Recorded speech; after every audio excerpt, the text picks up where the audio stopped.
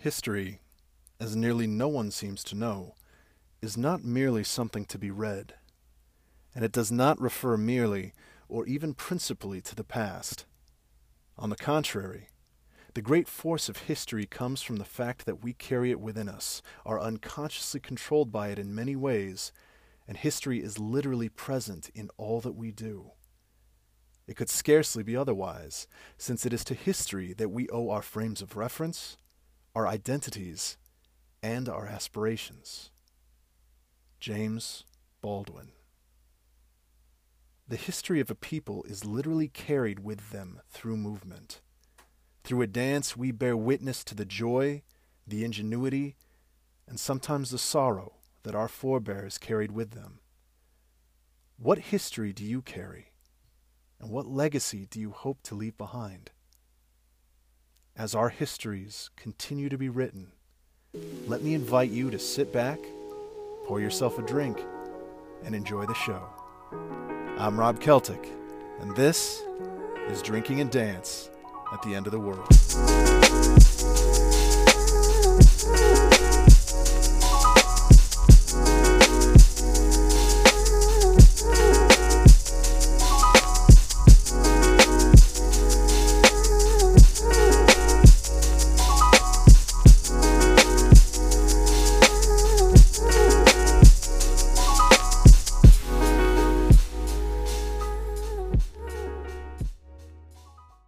Hello and welcome back to Drinking and Dance at the End of the World. I'm very excited to welcome my next guest onto the show because I know for some of my listeners it's going to be their first time hearing and drawing from his experiences, and that's what this show is all about.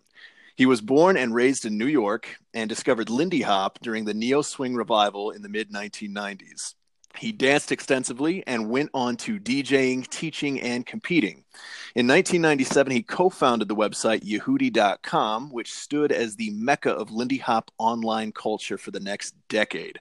Shortly after the passing of his dance mentor, famed Lindy Hopper Frankie Manning, in 2009, he started a family and went back to being a full-time software engineer. In 2014, he changed careers again and is now the lead post-production/editor of his company, Pixel Valley Studio. He is a master of the mystic art of rickrolling, and his taste in weird videos is so extensive that it's landed him on several government watch lists. Not because they think he's a threat, they just care about him and want to make sure he's doing okay. It is my absolute pleasure to welcome the one and only Manu Smith. Manu, welcome to the show. I didn't approve the rest of that. I approve it now, but see, this is the thing. None of the other guests did either. But I've tacked it on. Like I told the world that Tasha Barnes on her interview, this was like the second intro I ever did.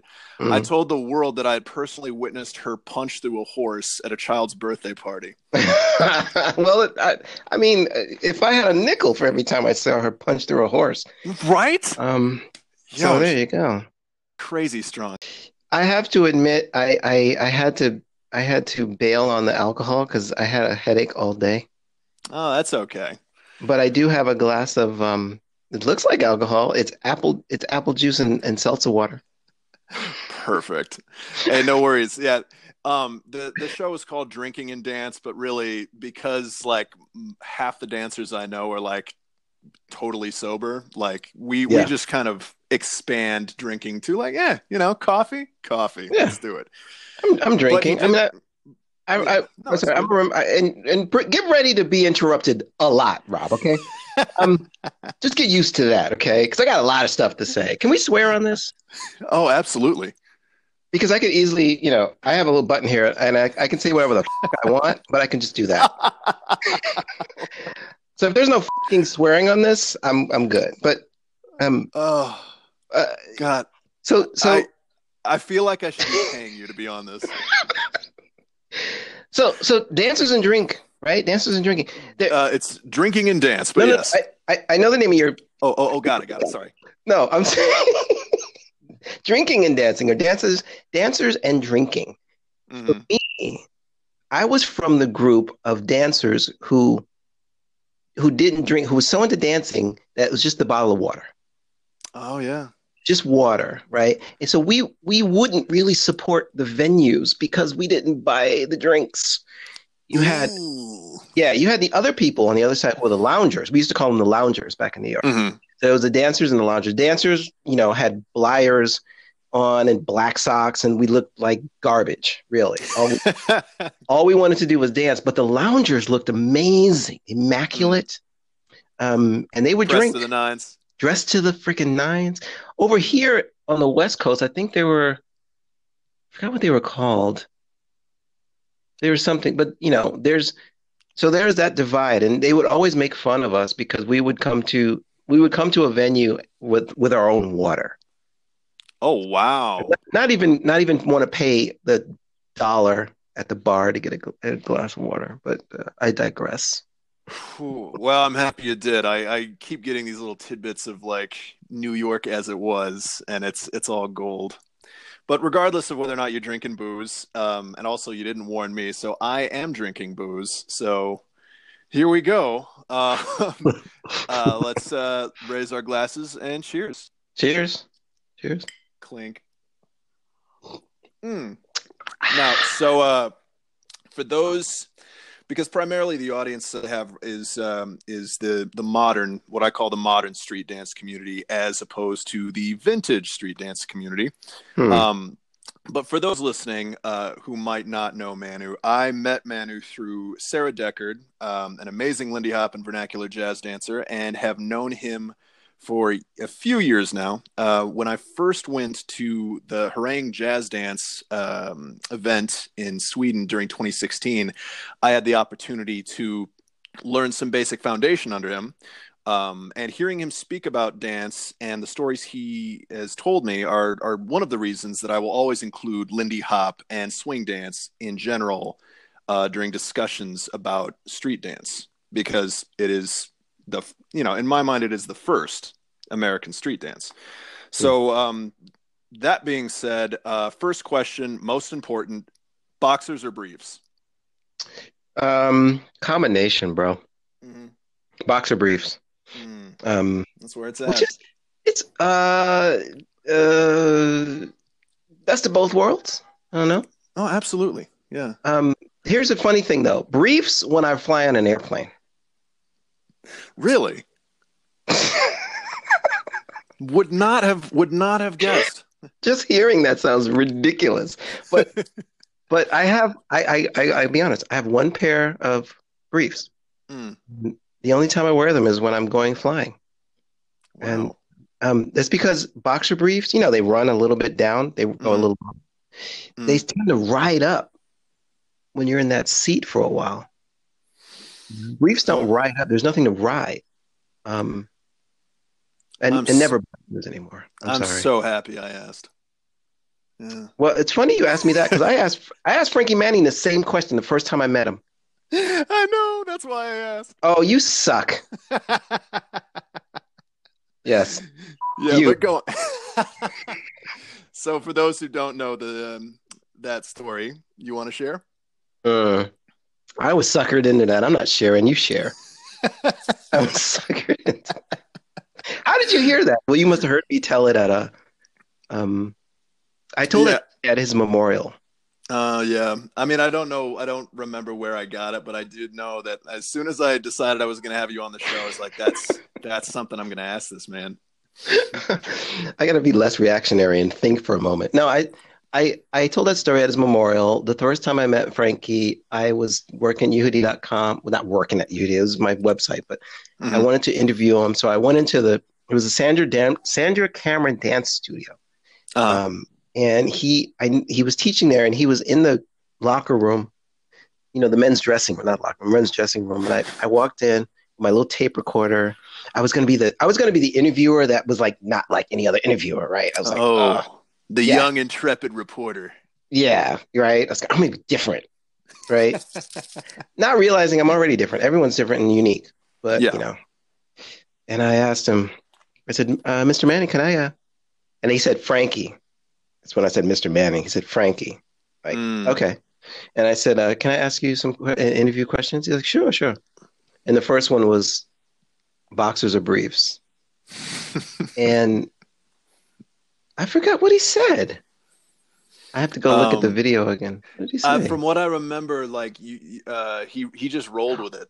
Oh, here's what he said. He said, "Well, if it's a if it's a girl, then it's briefs.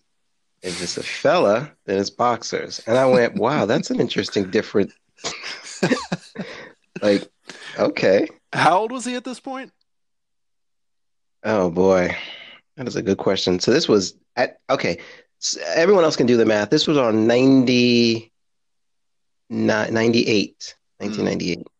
Okay. Um, and he died in 2009. So 11 years younger than his death age, which was 90 something. That's it. That's the math I know. Mm. So, I mean, this is a dumb question, and I apologize for asking it in advance. Hmm. And for those in the Lindy Hop and swing community, it's a very stupid question. But for those in more of the modern scenes who don't really know a lot of the roots of where a lot of their dances come from, who was Frankie Manning? It's not a dumb question. Because Frankie, yeah, it's a no, it's not a dumb question. Like that's Well, I like mean, it's asking, depending on context, like swing people like already know, right? But yeah. for those who weren't raised in that, wouldn't. So it's just depending on the context. But yeah, sorry, go on. Frankie was and is the Lindy Hop ambassador. He was a dancer that started up in got popular in the Savoy Ballroom in Harlem, and he was innovative in that he created the first air step.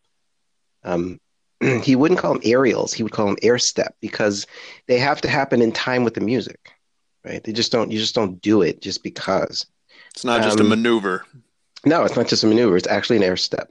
And he, danced with Whitey's Lindy Hoppers, which is a name that sounds weird to young folks, but it was Herbert White. His name was Herbert White, and he formed this group of amazing dancers in the Savoy Ballroom. And Frankie was not only one of them. He moved on to start leading them, and he choreographed a ton of stuff. He's responsible for a lot of stuff like the air step.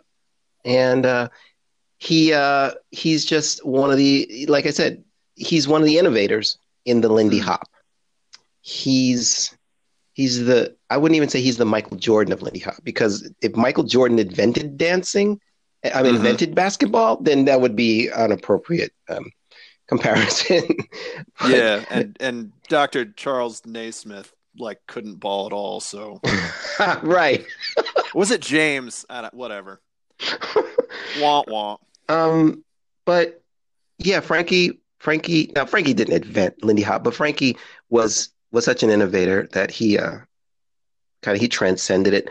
And Mm. later in his life, he went to the when the war happened and all the dancing kind of disappeared and also was replaced by like rock and roll and then jazz, non-danceable jazz music. Um, Mm. his work in the dance world kind of ceased, so he decided to make a paycheck and work at the post office, where he worked for 30 years. Damn. Um, yeah, and then he there was a revival of swing in the I think in the mid 80s. Um, and later he was discovered by some dancers, and you know he found a second wind in teaching and performing Lindy Hop, and he was that's why we call him the ambassador to swing because he was introducing a whole new generation of people to the Lindy Hop. And the Mm. camp you mentioned, Sir Harang Dance Camp, um, they were so influenced by Frankie and his peers that they would bring over, the Frankie level people, including Frankie, and they brought Frankie over so much to teach that they ended up using him as he's kind of like the headpiece of Harang Dance Camp from Oh now yeah, on forever. Yeah. as he should be. Frankie, one other thing about Frankie is I was lucky enough to know him a little bit, and he I was in his class, his little private friends only class in New York. I was very happy to finally make it in there. Hmm. And we used to have interesting discussions on the way home because I lived in Queens. He also lived in Queens, so he would drive me home, and that's always my I cherish those times where I'm just sitting there in awe of an amazing fucking dancer, and I'm being driven home by him. And Hmm. I'm getting out of the car. He's like, "All right, take it easy, man," and drives away. I'm like, "Oh my god, that was freaking man!" So how did you get like you mentioned that you got involved with swing dancing with the Lindy Hop during the revival. What Yeah, led you to that? Like, were you dancing before that, or was no, this just your first exposure to dance? Period. it wasn't my first exposure to dance because my family danced. Um, Mm. um, Primarily African American family. If no one has ever seen me, I'm African American. Okay, so I'll just let you know that. Oh, they're gonna Um, get a big picture on the episode cover. So yeah, okay, I mean, because I typically sound like a white dude, but that's cool. I'm black. Um, and uh, he's proud. Damn it. I'm black and I'm proud. Um, but God, I was so into my joke, I forgot what the question was. Oh, how did I get into? It was just some. It's the stupidest thing. Some friends of mine were going to take a free swing class at a ballroom, Okay. and I was on the phone with one of them. And I was like, "Hey, what are you doing tomorrow? Oh, we're gonna go to Dance Manhattan, and we're gonna do Dance Manhattan. What is that? Oh, it's a they teach swing and salsa and stuff. We're gonna take a free class." And I said, "Oh, can can I come?"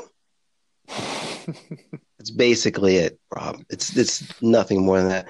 And I ended up taking the class, and I ended up taking, ironically, not ironically, but weirdly enough, the class was swing, but it was West Coast swing. Oh no. Don't you Oh, say it ain't so, man. don't you dare say, "Oh no," Oh, because you're gonna piss off West Coast swing dancers. Actually, that's okay. They don't listen to this show. no, they don't listen to the show anyway. But but I did do West Coast swing for like 3 months there. Okay. Um, it took me about 2 months to realize this is not what I was. I don't think this is right. So here's the thing. Here's the thing. You say that, and I make that comment, but that's essentially my entrance into hip hop and the street dance community wasn't through anything actually connected to the foundation. It was Right. bastardized street jazz in a studio taught Right. by white ladies in Iowa. So like it took me a little longer because I was a little younger, right? I Right. was like 13, 14. I was like, learning how to dance, right? And Right. after a little while, I'm like, something is not right here. Right. This is not, this is not, it's just not. It's weird. It's weird, right? Because yeah, I was going to ask you how long, Rob, did it take for you to go, "Wait a minute"? Um, well, it took me about a year actually, because I was just like so in my shell, period. Like being able to talk to people in general was like a big hurdle for me. Making friends was a hurdle. So like I was very insulated, but I Hmm. knew after going to a couple like middle school dances that I was like, I want to learn how to dance. And then I get into high school and I'm like, that's it. I'm going to do it, and I just find some place that offered it because I thought Hmm. that's what you did. And, around this time, we're talking like early 2000s. So Okay. there's not a lot of, in Iowa especially, there's not a lot of exposure to like the real, aside from like you'll see some stuff in music videos, but even then that's hit or Hmm. miss Yeah. Yeah. depending on who they got. So it took me a while as a kid, but it was eventually I just realized it's like there's no way people are doing this in a club.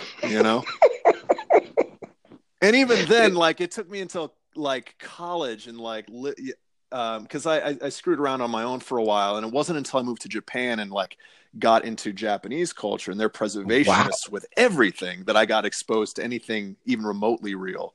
But Have I? it took me forever to stop looking like I was battling a girl when I was dancing with her. It was the whitest thing you ever saw. But I'm Hey, sorry, I cut you off. You had a question. no, no, I know this is not your interview, but we talked about you going to Japan, right? Oh, I think we must have. That's crazy. Yeah, no, it's weird the roundabout way that you come to things. But Man, you were doing West Coast swing, so and so check this out. This is why I like this medium right now. So here's my introduction, right? Because I'll admit, it didn't take me that long. mhm. Okay, Rob. I should hope not. But class number one, right? Okay. They teach us a triple step, which I'm like, okay, but it's not a syncopated triple step. It's step, step, triple step, which is not really a triple step That's not because a triple step at all. no, it's step three times. Oh and man. they, and check this out, Rob. This is great. So they did this exactly that. Okay, we're gonna try it now, and we're gonna put on music, and here we go. Like what? Oh no. Rob, this is what Yeah. happened. 5, 6, 7, 8. 1, 2, 3, and 4. And I'm like, what the f- is going on here? Rob, of my world of blackness was like, wait a minute, Yeah. All there the is something wrong. all the ancestors like in your soul just rose up in that moment and said, "No, no, son. This is not the way." um, so I was like, yeah, this is Robbie Neville. This is C'est La Vie. I don't I don't know if this is right, but this doesn't feel right. Yeah, there's no way this can be right. So because I remember messing around. Now, I used to do music. I was in a rap band, right? But not really, but kind of, yes. Love it. Yes. And it was called Sense of Rhythm. Okay. And we did hip hop and R&B. All right. And I was the keyboardist and stuff. And one day I was sitting around playing with my keyboards and stuff. And I found this song. And this is Rob. This is prior to that moment. Okay. Okay. I'm flashbacking to what I recognized as, and I didn't identify as swing, but it sounded different. And it was this song here,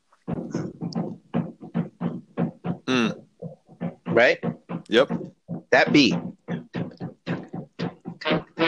right? Oh yeah. I got as far as that first part, right? Uh-huh.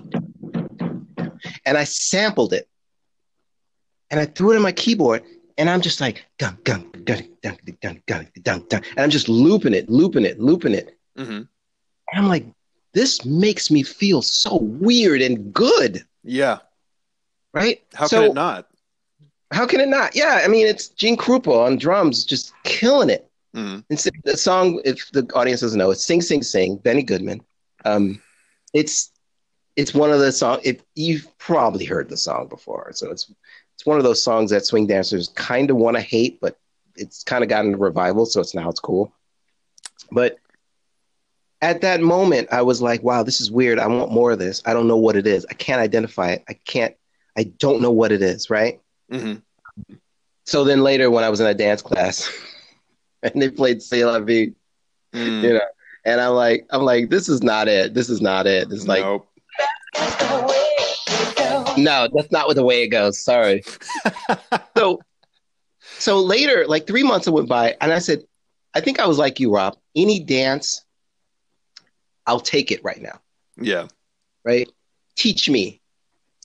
I want to learn how to learn this stuff. Yeah. 3 months down the road, I'm leaving the class, and I remember it was with the guy I co-founded Yehudi.com with. His name is Frank Delario. We were both taking classes, and we looked over in this little private room, and we saw two black girls, Mm-hmm. two black women, Mm-hmm. teaching a couple of guys. We don't even know. Who cares what the guys look like? We were like, ooh, And one of them was Janice Wilson, Okay. and she was a teacher at Dance Manhattan, and we were like, oh wow. And my buddy Frank was like, oh, they're doing the Lindy Hop, and I went, Lindy Hop? Yeah, I think that's what we want to be doing. I said, okay, the next month I signed up for Lindy Hop classes and haven't looked back. Like Mm. that was it. I finally realized, where the swing actually was. Right. Yeah. Yeah. I mean, it doesn't really matter how you get there, really, so long as you get there, right? Yeah. Yeah. So, um, a lot of people don't include Lindy Hop or vernacular jazz as street dance, right? And that's from Like the street dance community? from the street dance community, yes. Okay. Like Which there's I don't. Yeah. yeah, well, that's part of why we have the discussion. So, and it's crazy to me because like this a lot of the dances that we do in the modern street dance community like have roots in vintage street dance, what I call vintage street dance, so vernacular jazz, Lindy Hop, um, stuff like that. So, um, I guess essentially as somebody who is, you know, in the vintage street dance community, as a Right. black man in the street dance community, Right. um, like what is your view regarding that? Um, so it sounds like you're asking me about okay. So here's what I'm hearing. The masses that come in to learn the dance don't necessarily acknowledge the past. Hmm. Is that kind of it? Yeah, yeah. I mean, I think that's a good way of putting that. Okay, so here's my take on it, and it may be different for everybody you interview. Oh, it should be. Okay, Everybody's got their own view. um, yeah, as long as it matches mine, it's fine.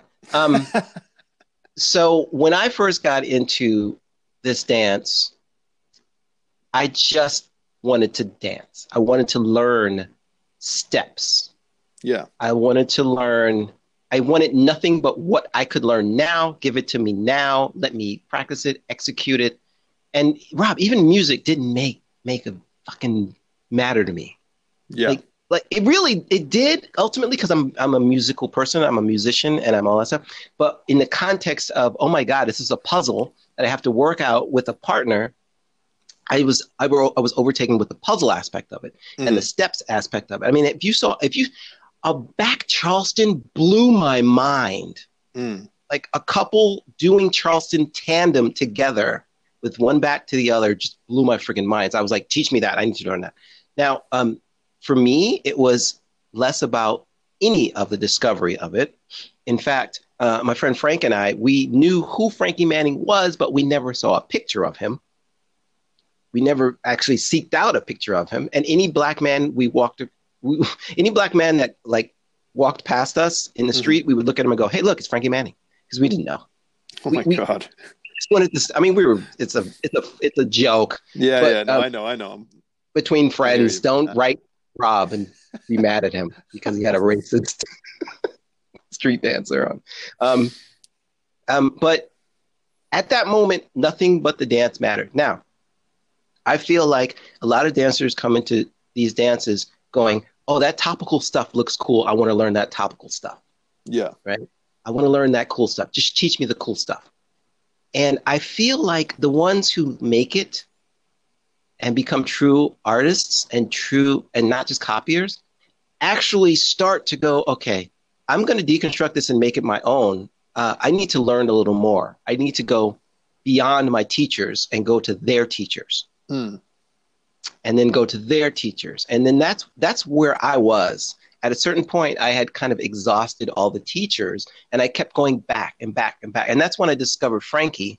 And I had to get in his class because I needed to learn what he knew, and I need to learn, but between Frankie and say Janice was a lot of teachers. It was Ryan Francois, it was Paul Grecki, it was who else can I name? Oh my God, Elena Iannucci, and it was the Harlem Rhythm Hot Shots, not the Mm. Harlem Hot Shots at the time. All the way back to the older guys. So, long story short, I think the dancers who make it, like Rob, you are one of those people who started at the topical stuff and dug deep to get to the nitty gritty and to get to the history. And that's why we have a podcast right now where you're talking to people about this stuff. Trying. So, trying, yeah. Well, no, you're doing a great job. You're doing a great job, Rob. Okay. as I used to tell my students. Always get positive feedback. Thank you. Thank You're you. all Hopefully good. after this you'll listen to an episode. Yeah, if my kids let me sit for 5 minutes. But I think that, I give people a break a little bit. When they're first into a thing, you Mhm. you just want the thing. And then later, if you really dive deep, and I think that's why I say the people who last, the A-level teachers, right before the pandemic and even moving forward through the pandemic, the A-level teachers all have the history. They all know the history. They can regurgitate the history because they Mhm. seeked it out. The people who kind of come into a dance, whether it's my dance, Lindy Hop, whatever, salsa, whatever, if they get 3 months out of it and they find a date and then they leave the dance, well, it was a means to an end. They just wanted to find a date or at least be social. Mhm. But the heavy hitters, I think, will discover the history. Mm. I gotcha. I But don't, and it's I'm saying I don't see it as a lack of respect per se. I think it's a lack of respect if you're in the game for like years and you just don't, you know, I feel like you're missing out on, everybody thought that Michael Jackson invented the moonwalk. No, yeah. no. And Michael didn't go back and see Bilbo Jangles Robinson doing it. Michael's teachers saw him doing it and taught Michael what they were doing. Mm. Michael just made it popular, right? So Yeah. Michael lucked out because he caught the step, but he could have, if he did a little discovery, he would have found it on his own. Yeah. Yeah. Anyway, that's just But it just depends, like, because we have a lot of that. As you mentioned, people enter, um, for example, Chicago footwork. When I was teaching Chicago footwork classes, people would come in half the time just looking for a workout because it's yeah. pretty ballistic. And that's cool and all, but it's I guess my particular mind frame around this whole thing is comes from the fact that I am one of like the first few white people to do this particular style, right? Okay. And so, I didn't even know you were white. Are you really white? I promise you, yeah. No. I swear to God, we've had this discussion. Rob, I reject your reality and substitute my own. Tasha says the same thing every time I bring it up. She's like, "Quit lying."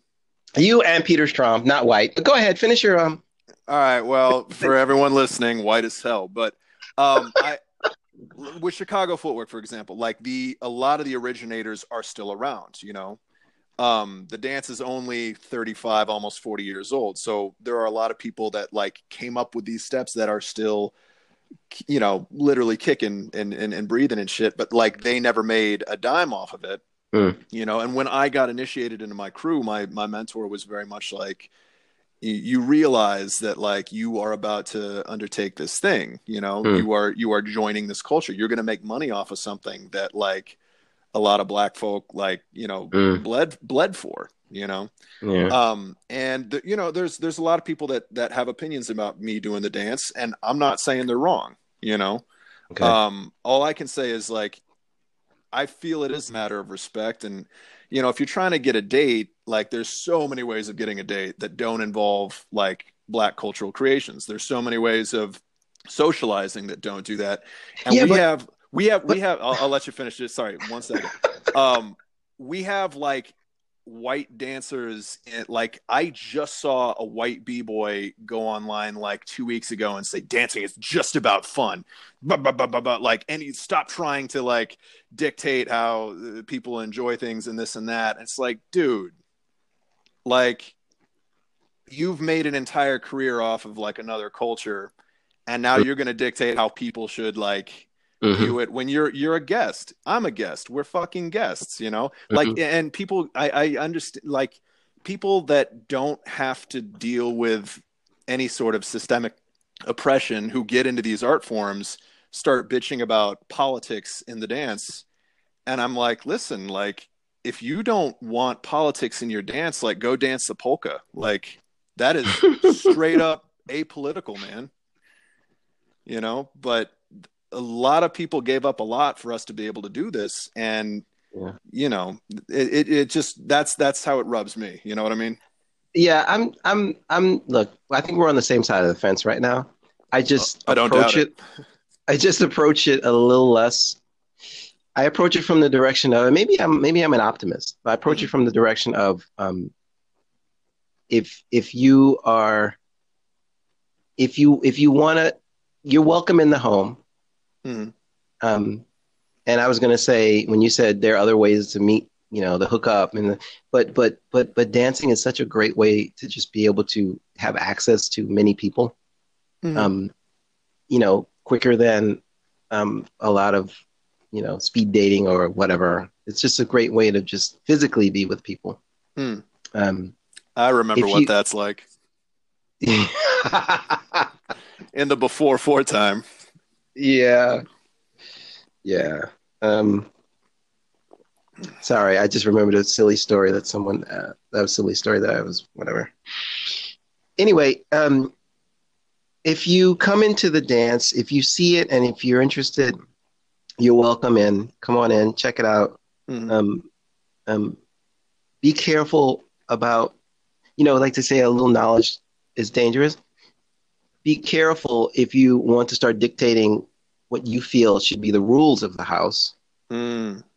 And if you don't want to pick up the family album and look through it, that's fine with me. Just with any historical creative form, um, I agree with you, Rob. Some cat showing up being like, "It's only about this." You should be like, "Dude, really? No." But I don't expect anybody to come into Lindy Hop just saying, "I need a book to read. I need to read Marshall Stern's Jazz right now because I need." No, they're not going to do that. They're not going to do. They're going to, like I said, their discovery through it, and with teachers like you, right? Their discovery through it should be guided to a place of respect. Mm. Um, the Savoy was an interracial dance, hall, ballroom. Um, no one was no one was refused to come in based on race, Mm. and they didn't just do Lindy. They did everything. They did different dances. They did Hispanic dances. They did all kinds of things. Yeah. So everyone was welcome into the house. Um, some people left and went about their lives. Some people stayed forever. So Yeah, and I'm not saying like I want to be clear. I'm not saying that like any newcomer to the dance needs to like read fucking right, read it. volumes. But I Yeah, think it's one of those things like the longer you stay in it, and the further up you go, if you're not getting that knowledge, if you're not like learning about the house that you're a guest in, yeah, like that's just disrespectful, and like you don't. And especially it's especially like the big offenders are the ones that are like the teachers and leaders of the scene who you know think they built the house. yeah. Well, I definitely know some of those people.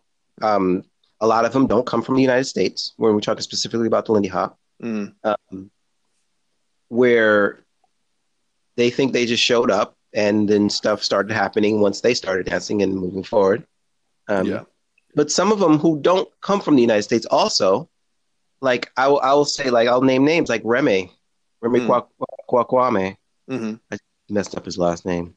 Um, Remy is not from the United States, and he doesn't owe anything to Lindy Hop, but he still has a reverence. He still has a respect.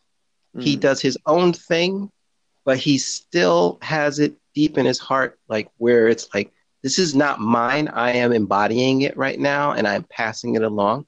He's mm. got the right frame of mind when it comes to becoming an ambassador of the dance, and you know, he's got it right, I right? can I can get behind it. Yeah.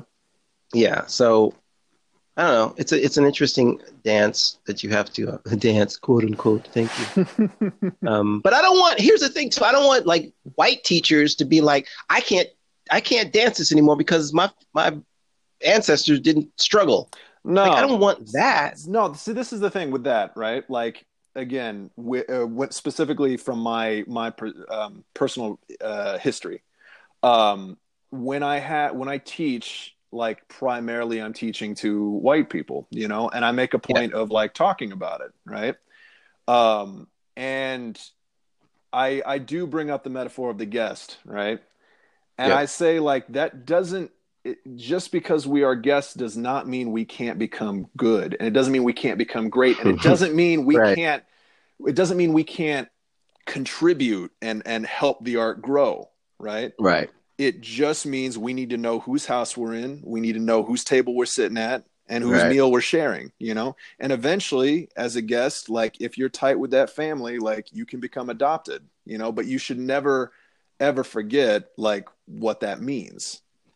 Yeah, So for the white teachers who think that they can't do the dance or teach a dance or this and that because they're white, like no, I absolutely disagree with that. But it just means that like I feel we have different responsibilities. right. That's all. Yeah, agreed. It's well said. Yeah. Yeah. Well, I mean, believe me, I've had years to think about this.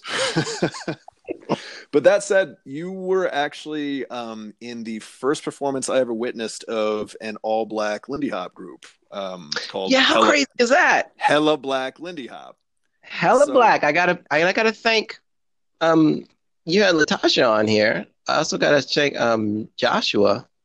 oh, I'm trying to get Josh on here. Oh man, you gotta get Josh on there. That boy, oh my God, he's gone through so much. Yeah. Holy smokes. Like, yeah, he's I had an mean, interesting life. yeah, but I mean that kind of adds fuel.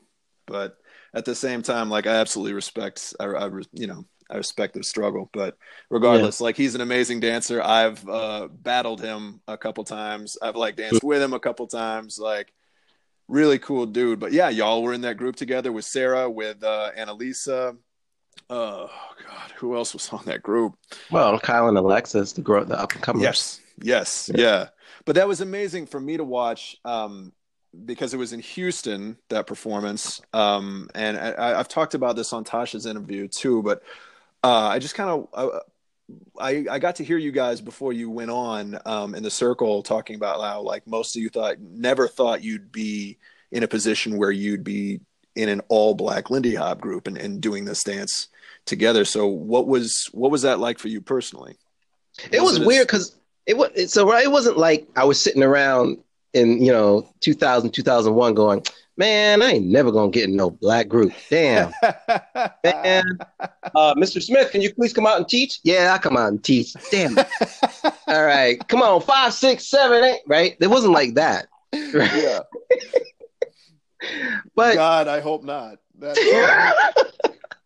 that's but that's gonna haunt my dreams for a bit. Go on. especially because somebody in that little scenario called me Mr. Smith, which was ridiculous because no one's ever done that. Oh Um, no. it was it was just the realization when it happened, Mm. when you look around and go, "Oh my God, how did we get so many um, African Americans who who are in this group?" Mm. Like you said, you're usually teaching to white people, or here in the Bay Area, I'm usually teaching to white and Asian people. Mm. Um, so I think when we were all standing around, I mean, it was obviously by design, by Josh and Latasha and stuff like that. It was by design to do that. Yeah. Actually, also by Tina Morales, who we can't let Tina slip out of this Shout out to Tina Morales. because Tina's kind of the secret scientist behind the whole all black ensemble for Lindy Hop. Mm. But it was just like, oh wow, look around. Oh, okay, cool. And it wasn't like, yay, we're gonna rise up and destroy everyone. It was like, oh, cool. Some brothers and sisters who are really good. Mm. Okay. Um, did Latasha tell you that group is kind of orchestrated because of the ISDC, um, International Swing Dance Championships? She did mention the ISDC, but I don't think she went into detail. Well, I don't need to go into detail either, but basically, ISDC is Tina Morales's dance event that is primarily focused or primarily has African Americans and people of color. Let me just put it that way: people of color, because the music that is played there is R&B, soul. So the majority of the people there are going to be of color, Black, African American, Hispanic, what have you. And it's not. There's no Lindy there. Well, there wasn't. There is now because Tina had an idea that she wanted to introduce. Tina was extremely amazing dancer. Okay, Mm-hmm. And a terrific person, a terrific event organizer, just amazing. Like she's like Aunt Tina to me, and I think I'm older than her. No, she's older than me, so I'm good. And she wanted to introduce, quote unquote, this huge crowd of Black dancers to a dance she also loved, which is Lindy Hop. Yeah. So she wanted to get together, but in order to do it, she didn't necessarily. And you got to understand, Black dancers on the whole, don't look to chastise people or to out them or to, it in terms of ISDC's crowd, they just want to dance. Mm-hmm. Can you dance? That's all I need to know is can you dance? Then get your ass on the floor and dance with me. But Tina still said, okay, I want to introduce Lindy Hop, but I don't want to bring out the top Lindy Hoppers who are all white and Swedish and Asian. Yeah. At a primarily Black dance. You got to understand. She says, I need to get, my the African Americans who are good at this dance to come out and show where it's from. Yeah. That's just the way it happened. She got, I think, Josh and Latasha to just scour. And then my name came up. And Sarah Decker Facebooked me and was like, hey, you want to do this thing with me for Hella Black? And I'm like, I'm done. I'm out. She's like, no, but it'll be fun. I go, okay, with you, it's going to be fun, so I'll do it. Yeah. I think you were a big selling point for her as well. Like when you agreed to do it, I think that's what really confirmed it for her. So, oh, that's cool. That's cool. Yeah. She's fun. She's fun. Not to give away secrets or anything, but I ain't no secret. Sarah loves me. She doesn't listen to this show anyway. We're good. But yeah, it was man, I had something. You said something that like fired off a question in my head, and now I've like lost it. Damn. Here, I'll help you bring it back. Okay, sorry. Don't you ever you come on to my show. You bring that now. I'm having nightmares from C'est La Vie. Come on. Oh, hey. Oh, yeah. No, speaking of Sarah, actually, I remember y'all having a discussion before that performance, before the first performance at the ISDC, where you had you were commenting about teaching, and you two were having a talk about teaching to counts as opposed to not, and you were hella opposed. Okay. Where was I? You gotta. What was my opinion at the time? Because it may have changed. Because it was like you were like talking about more, what was it, vocalizing rhythms as opposed to like doing strict number counts because the number counts don't always match up. That's what I said? Something like that. Okay. So I'll tell you where I am now, because I do remember my opinion changed a little bit based on that. Okay. My original argument was, well, you should use numbers because when you're a musician, you use quarter notes, eighths notes, 16th notes. You use time signatures, use that kind of stuff to teach. But that's not actually the case. For me now, it's different. You do use eighth notes, quarter notes, 16th notes, but that's when you want to transcribe a creative output. Okay. And you want to pass them along to other people. You need a codified set of rules and language to pass that on. That does not mean that when I'm trying to teach someone how to play the piano, I'm going to put a sheet of Beethoven in front of them and we're going to hit the notes like that. All right. So what I mean by that is like, I'm going to throw away the analogy of just because a musician uses, musical notes, that doesn't mean for me to teach you to dance, I have to go 5, 6, 7, 8, 1, 2, 3, and 4. Mm-hmm. What I really should be doing. Now, I think that's something that should be in your vocabulary. You should be able to say, look, okay, on the 8 or on the 1 or on the whatever, students should be understood. That's the thing. But when you're teaching, we're teaching dance, so you should use a rhythm, not necessarily numbers. You can shipa, ooh, but that, because when you do that, you're actually creating music. And you're getting the beginning students' minds out of this number system into a rhythm system. Okay, so if I were like, it's on 3, then your brain automatically goes, okay, 3 is a number, 3 is math. Math is not terribly creative in its rawest form. Math is not a creative thing. It's a structural, objective thing. You can make math creative, yes. So a 1, a 2, you know what to do was my favorite count from Frankie, because not only did he give you the numbers, but he gave you a song. He gave you Gadoo, Gadoo, Gadoo, Gadoo, Gadoo. Gajoo, pop, shop, beat out, and that's like you're baking in a rhythm now within a structure. Okay, I dig it. That's where I am now. If you're going to teach dance, try to stay away. If you're going to teach dance, especially beginners, try and stay away from numbers unless you're specifically trying to do something, or you have a musician in the class who wants to learn too, right? And that's the way. But just stay away from them until you get to level 3.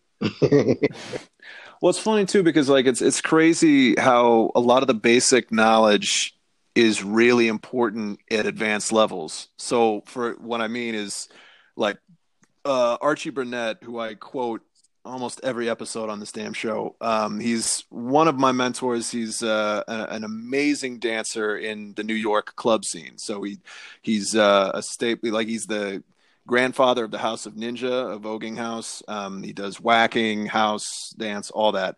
But he will talk about the importance of like becoming an instrument. And my mentor, King Charles, will say the same thing. Like, you have to treat yourself as the instrument. You are the next line in this song. Right. And it's really hard to do that when you are, fucking moving around the floor doing equations. And that's the thing. That leads me into, speaking of math, I recently did the math and realized that last night, as of yesterday, it was 5 years to the night since I learned my first swing out. Oh, wow. And that was Sarah Deckard who taught me that. Like, we were just at this the Turnverein in Denver.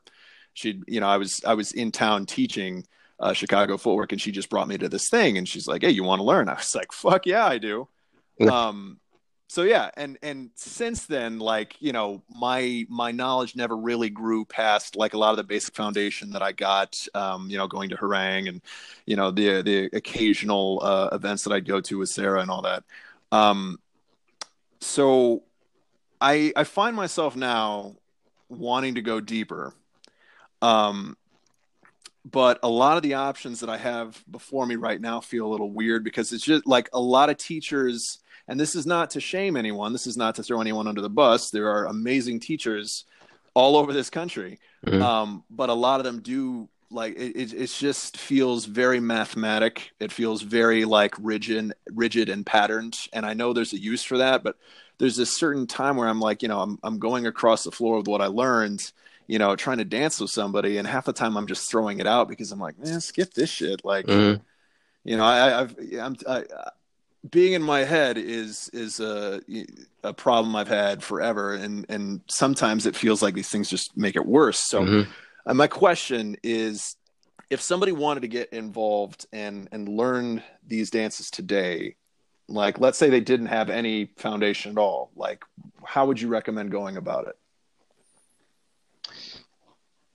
Hmm. Well, I mean, the first recommendation has got to be go find a community that's doing it. Hmm. Um, as opposed to I don't want to say go find a dance school that's teaching it. No, Mm. I want to say find the community that's doing it. Find out by hook or by crook where is the raw of the community. Where are the Mm. dances that are happening? And then from there, go to one and take a look. Just sit and watch. I used to go to Swing 46, um, and Swing 46 was on Restaurant Row in New York back in Hmm. the late 90s. And that was the mecca of Lindy Hop and swing dancing there. I used to go and just watch, just watch. I would never get on the floor because I couldn't do it, but I would just watch. Hmm. Where I learned where the teachers were, right? So, um, a big mistake you might make is go to a local dance school and look and see if there's a dance lesson on the thing. I think that's the backwards way because you might end up in a class that is garbage, Can confirm. right? So you need to seek out the community first, and then let the community lead you. Now they may still lead you to garbage, but generally speaking, you'll have a better chance of getting a higher level teacher. Even if you find somebody there who's a teacher and you just like how they dance, you say, well, or do you teach? Oh yeah, I teach over at Mm. such and such. Okay, I'm interested. Boom, there you go. Uh, um, and then you really can't control how they teach if they're using. No, of course not. Yeah, if they're my dance is done in seven. What do you mean seven? One, two, three, and four, five, six, seven. One, two, three. Right? No, that's not seven. Um, isn't that an Arthur Murray joke? One, two, three, four, five, six, seven. One, two, three, four, five, six, seven. Um, that's like the only real advice I can give for a beginner person who wants to learn. Find the community, and then they will lead you to where you can. Also, there are people who don't want to go to a dance class. Mm. So if you find the community, maybe you might pick a step up at the dance. There you go. Right? Back in the day, what did they do? Back in Harlem, they didn't say, "Oh, go to Whitey's dance studio." They just spent a ton of time on the dance floor. Mm. So there's that. I mean, you could learn jazz piano through classical, or you can just sit on the piano and just figure it out. I mean, There you go. yeah, it depends on the person. That's solid. And one of the last things, Sarah showed me a video that you'd posted Uh of you teaching your son music. Well, you were specifically like you were playing beats for him. oh, the beatbox video. Yeah, yeah. Was I? Oh no, So, it was. I think it was Skylar. It was my younger, mm, and was I playing samples from music or whatever? yes, you were. Yes, you were. That was That, the one. that was the sample lesson. Yeah. Where's this? So is that a common occurrence in your house now as they're getting older? Um, I got it. Yeah, it is because I'm me. Like both my kids walk around the house beatboxing. Um, No way. yeah, like subconsciously they're like because I do that. Uh, And there isn't a hell of a lot of dancing going on in the house. Like not oh, that's not true. There isn't a hell of a lot of like structured dance or like Lindy Hop. Like Micah, who's my older one, mm. he knows Dad does Lindy Hop, but he doesn't. Not yet. He's so busy doing the what's this Orange Justice.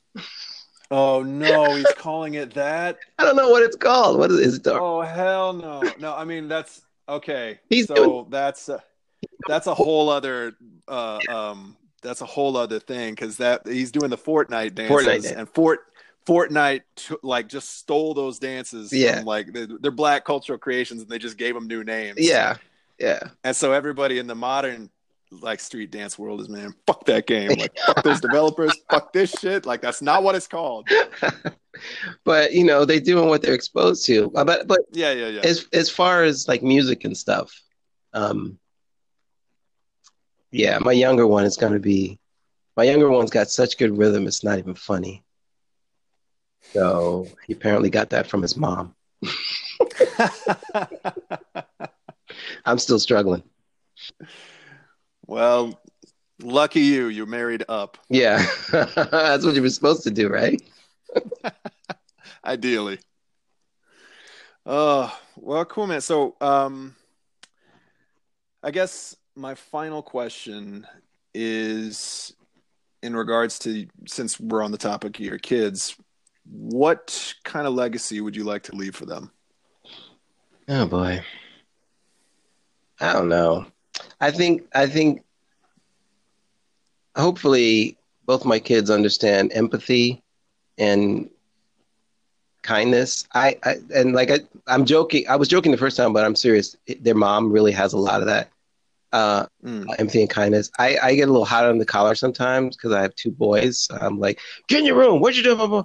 But at the same time, I'm the one that plays a lot and shares technology and shares music. Um, what kind of legacy do I want to leave? I don't have my older boy is the most empathetic, wonderful, smart kid in the world, and my younger one is coming along. But my younger one is like crazy, super, super smart, like Mm. scary smart. Um, Oh no. but I want them to remember. Rob, at some point, I want both of them to be like, pull out some old videos of Dad and be like, "What was that thing he was doing?" Now, I don't want to be at Mm. this point, but I want them to say some old videos. Dad, what is that thing you're doing? Oh, it's the Lindy Hop. It's really fun. We should learn it sometime. I don't want to push them. Mm. Um, Hmm. I want them to kind of discover how fun it is. Me and I met Karen, my wife. I met her dancing. No way. Yeah, we met on the Freedom of Dancing. So um, I'm hoping, Wow.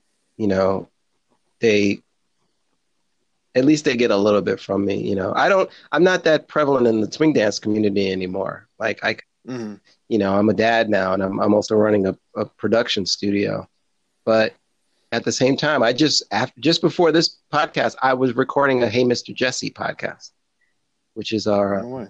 our swing dance podcast. It's mostly music. We've been doing that we did 171 one shows, one show a month for the past 15 years or something like that. Yeah. Wow. All So, right. Well, I'm definitely including a link to that in the episode notes. and then just before the pandemic started, I would show up and teach at 920 Special once every maybe 3 months or so. And um, um, so yeah, I still love Lindy Hop, and there's no love lost. It's just I was getting old, Rob. I'm getting old. I can't even say that because Frankie was 90 something. He was still Yeah, doing. no, I was about to say, like, don't you dare. He ruined it for everybody. The getting old excuse carries no water now. Well, that's kind of, I mean, I should hope that's what it should be, you know? Like, I personally want to dance until the day I die, and Yeah, hopefully that's a ways off, and it's, you know, but we have no way of knowing, but I'll do my best to make sure that if I am blessed enough to make it to Frankie's age, yeah, like, I'm still moving. yeah, And yeah. let's hope, we all as dancers can say the same. We might not be as fast as we once were. We might not be doing it professionally, but if you met your wife doing it, your sons are around because of this dance. Yep, So, yep. you know, may we all dance as much and as often as possible. And with that, I would like to end the show in a tradition that I have. If the listeners at home know what's up. If you have any drink left in your glass left in your drink, my God, this wine. We raise our glasses to a Mm. toast to the end of the world. Toast. And cheers. Mm. So I would like to thank my dear friend Manu Smith for coming on the show, blessing us with his humor and his presence. And for those of you who might not understand the significance of Lindy Hop, of Frankie Manning, of vernacular jazz, I urge you, please, please, please look up Frankie Manning, look up Whitey's Lindy Hoppers, look up the Nicholas Brothers, Yeah. and just watch. And Yeah. Manu, is there anything you want to leave the folks at home with? No, I think you hit the nail on the head. Yeah, jump on YouTube, look up Hell's a Poppin', look up if anything, you're gonna find a move or two that you're gonna want to steal. And that's how it stays alive, y'all. So I said, oh, and then there's this. What? I don't know what that was. Were you gonna play that? Were you Yeah. gonna play that one? Oh God. No, I spare you. Nah. Thank you. Thank you. So with that said, thank you very much to Manu Smith. This is Rob Celtic signing off. We will endure, we will grow, and we will overcome. God bless.